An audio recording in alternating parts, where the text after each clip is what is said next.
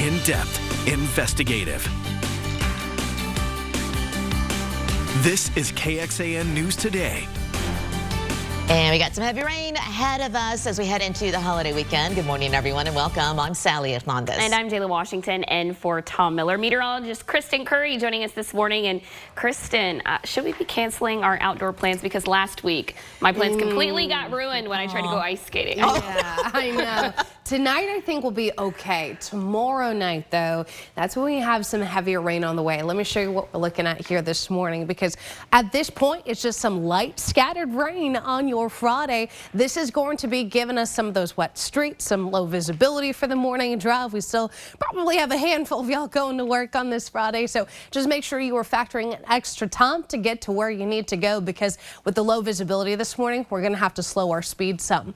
Live look outside as we take a look from Round Rock. Little City Landscape Supplies weather camera. I-35 kind of empty, but we still have a few cars out there. Temperatures in the upper 50s to low 60s. These numbers are actually fairly similar to what we had yesterday. 60 degrees right now in Austin is exactly where we were yesterday at this time. Maybe 1 to 2 degrees on either side of how we started Thursday. As far as your day planner goes, 50s to 60s. You'll notice the rain chances not quite as impressive as what we had yesterday, but they're only getting started. We've got more rain on the way. In fact, rain continues today, tomorrow, and for the next 3 days. We've got heavier rain, though, likely to come in for the weekend. We'll talk about that, plus your Christmas Day forecast includes some big changes. More in your first warning weather. State troopers with the Department of Public Safety's Violent Crimes Task Force will soon leave Austin. This comes as hundreds of positions still need to be filled within the Austin Police Department. Yeah, some say it's a good move for the city, but others say it's a recipe for disaster. Nabil Ramadna has the story. You'll soon see fewer DPS troopers patrolling the streets of Austin. The department tells KXAN it needs the troopers to help with the, quote, ever-changing situation on the border. So them leaving is going to make it more difficult for us. The Austin Police Association expressed their thanks for the help, but this move comes as the city faces hundreds of officer vacancies. We see noticeable differences when DPS is here. A closer look at the data shows that since the task force started in March, DPS made more than 4,000 arrests and recovered more than 300 stolen vehicles. DPS adds they also seized almost 4 million lethal doses of fentanyl. Bullock says the city has to focus on hiring more police officers. I wish that we had the resources here to where we could police our city and it wasn't necessary for DPS to be here. The move to partner with DPS did not come without criticism, however. The original partnership with the city and APD paused when troopers headed to the border in May. Troopers came back in July, but not long after, the city suspended the partnership over concerns the mayor said were, quote, not in sync with Austin values. The governor ordered more troopers to join the task force a day later and continue patrol operations. We did have an experiment with DPS to have them kind of bolster our force, and unfortunately we found that their deployment and how they were acting was not in alignment with Austin values. Councilmember Ryan Alter says we need a more robust Austin Police Department. So looking ahead, we are going to be investing in the department and figuring out ways to get more people in the door. But it may take more than that. The Combined Law Enforcement Associations of Texas, or CLEAT, has often been at odds with the Travis County District Attorney's Office. Leaders cite high-profile indictments and cases against officers as barriers to bringing in new members to APD's ranks. Consistent political persecution of our Austin police officers, we're not going to be able to recruit. Nabil Ramadna, KXAN News. Thanks, Nabil. The mayor sent over a statement saying the city's going to graduate cadet classes after Christmas and in April with another new class in February, numbering 80 cadets. He went on to say that the city will continue to support our police officers to assure public safety. It's something other cities have also seen before under Governor Abbott. San Antonio, Houston, Dallas, all seen the governor ordering DPS resources to the area to help with an influx of violent crime as needed in the last decade. This morning, a record 27,000 people are now being detailed in Customs and Border Patrol facilities. Yeah, NBC's Guad Venegas explains from Eagle Pass. With the influx of people, some are left to sleep outside in the cold before they are processed, while others have been flown north by the Texas governor. The surge of migrants continues here in Eagle Pass next to the International Bridge, where thousands have arrived this week. We see the field behind us where Customs and Border Protection has been placing the migrants as a waiting area while they process them as fast as possible. Every day this week we've been here and we've seen large groups arrive during the day and also at night, many of them having to sleep in this field, creating a humanitarian crisis. We are told by the local fire department that many of these receive medical attention and some even have to go to the emergency room nearby, which is also creating an issue for the resources that are available to the people in these border towns. Meanwhile, the governor in Texas has now begun chartering flights to send migrants to the city of Chicago. This after the city of Chicago had imposed restrictions to the buses that were taking these migrants. This and more coming up on Today. Well, the plan to build a new school to replace Robb Elementary in Uvalde, the site for our state's deadliest school shooting, is now on hold. That is because of rising costs. The pause will continue while the district looks at bids to see the most cost-effective plan for a new school. And also this week, the Uvalde County District Attorney said a criminal investigation into police failures during the shooting that left 19 students and 2 teachers dead will continue into 2024. Prosecutors originally said they'd share evidence with a grand jury this year. Russian drones striking the city of Kyiv early today, with officials reporting strikes on widely separated residential districts. It was the 6th drone attack on the capital this month. Officials say 2 people were injured. The drone attack also triggered a fire on the upper floors of an apartment building. Fortunately, officials say that the fire was quickly brought under control. Air raid alerts have since been lifted in almost all the regions. With the arrival of the cold, flu and COVID cases, all of it on the rise, which areas seeing particularly high numbers and how it may be closer than you think? And a local community disagreeing with how to count votes, why they want to do things the old-fashioned way next year. Good morning. You're watching KXAN News Today. Your time now 4:39. I'm filling in for Tom Miller this morning alongside Sally Hernandez, showing you a live look from Round Rock. Traffic obviously looking very light out there as of right now. We're going to check in with meteorologist Kristen Curry in just a bit for a look at our forecast. Czech police say a shooting in downtown Prague killed at least 14 people. It's the country's worst mass shooting and in a spot that draws in visitors from all around the world. Yeah, authorities say the deadly shooting inside Charles University may have been premeditated right next door to the Old Town Square. That's a major tourist attraction with a popular Christmas market. Investigators say that based on evidence, it appears the shooter killed himself. Still no word on the names of the victims and the gunman as of right now, but investigators did say the attacker is a 24-year-old college student. Police say the suspect's father was later found dead from an apparent suicide. Still unclear whether it occurred before or after the shooting. It is officially winter, and the Centers for Disease Control, the CDC, says with the cold season comes an expected rise in rates of flu and COVID cases. Dr. Mandy Cohen, the director of the CDC, says the U.S. is seeing a sharp increase in flu levels right now, especially in the South. COVID cases also appear to be climbing nationally. She said while cases of RSV seem to have reached the highest point this season, she says, though, that we are seeing RSV peak a bit sooner. And she also says that they believe that we are not near yet at the peak of the flu or COVID. Good. Yikes. Alrighty. Well, still ahead, we are asking the U.S. Postal Service what's being done to keep your mail and the people who deliver it safe as more mail theft crimes happen. And that's not just here in Central Texas. Good morning. Texas football continues prepping for the Sugar Bowl, and G.J. Kinney gets a nice gift going into Christmas. That's later in sports. Keep it here. Live look outside this morning. This is LAX in Southern California. You can see the light reflecting off those streets there. They are seeing some pretty significant rain in that area, and I wanted to show you some video of that. Those waves of rain actually that we saw here in Austin recently are coming from this same storm system. It's slowly moving onto the west coast as we speak. This is what people in Santa Barbara are dealing with, though. Rain flooded streets, stranding drivers there. Heavy rain caused problems in the Los Angeles area as well. Rescue crews out this afternoon, yesterday, I should say, searching for stranded drivers. Some homes in the Hollywood Hills were damaged from mudslides. flood advisory and flood watches continue. The storm started dumping rain earlier this week, creating a dangerous situation where water started to rise while it was still dark there. This is that same Pacific storm we've been tracking for days, but unfortunately nowhere for that water to go down there in the city. Yikes. Too much water. We can use some of that water here. We can use some of that water. Not all of it. We'll get a little bit of that water too as we get into the weekend. Let me show you what's going on with your forecast here, because this is the storm.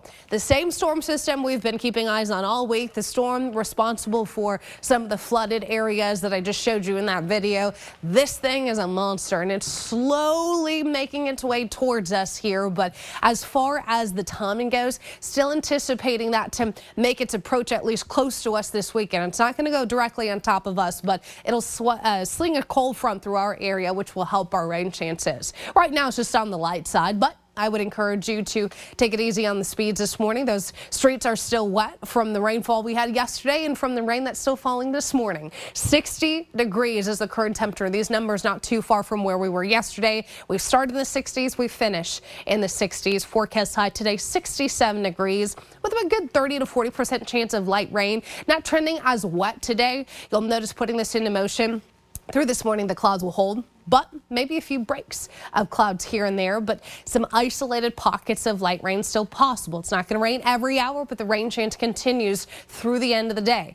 Once we get into tomorrow, though, clouds will thicken up, and as that storm system approaches us from the west, we are going to see an uptick in rain chances and rainfall intensity late tomorrow into Saturday night and Sunday morning. This is when I think the timing of the cold front will be here. Cold front moving northwest to southeast. This will be our best chance for more heavy rain, isolated storms even in the mix. But look at your Christmas Eve afternoon. Behind that cold front, drier air, a little bit of wind, but we're going to see a mainly clear, looks like, Christmas Eve into Christmas Day. So the rainfall here continues all day today, for the most part tomorrow, and for the first half of your Christmas Eve. How much additional rain? Anywhere from 1/4 of an inch to isolated pockets of 1 to 2 inches, especially in our eastern counties. So your 7-day forecast shows that 30 to 40% today. We'll go 60% tomorrow, 80% mainly for the first half of Sunday, and then cold front comes in, brings in sunshine, drier air, and some breezy conditions. Temperatures will be in the 50s and 60s to start next week.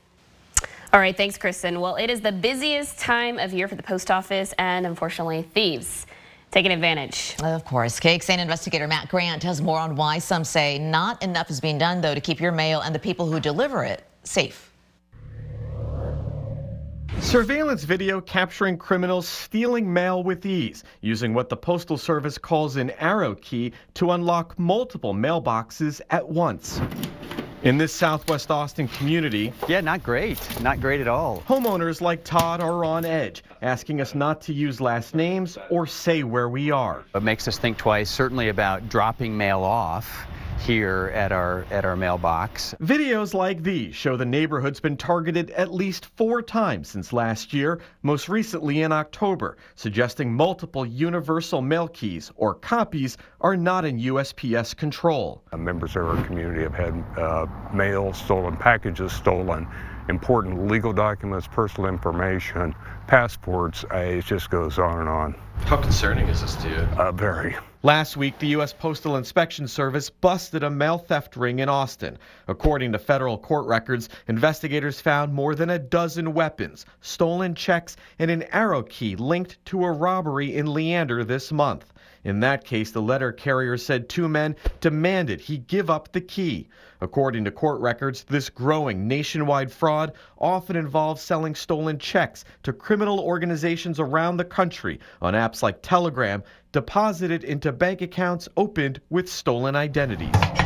Last year, more than 400 mail carriers were robbed across the country. That's according to this Office of Inspector General report, which found overall the Postal Service lacks accountability when it comes to its arrow keys. In May, the Postal Service announced a plan to replace 49,000 antiquated arrow locks with new electronic ones. The Inspector General report criticized a lack of deployment timelines. In response, in October, the USPS announced it had replaced more than 6,500 arrow tomorrow locks in unnamed select cities and said it will install the rest in the coming months. The agency said it also installed 10,000 high-security blue collection boxes nationwide. They're not receiving their checks. They're being stolen in the mail. Sharon McClendon works at an Austin tax planning office and sees the impact firsthand. She says several clients had tax refund checks go missing. This is identity theft. We have one client who had a $100,000 check stolen.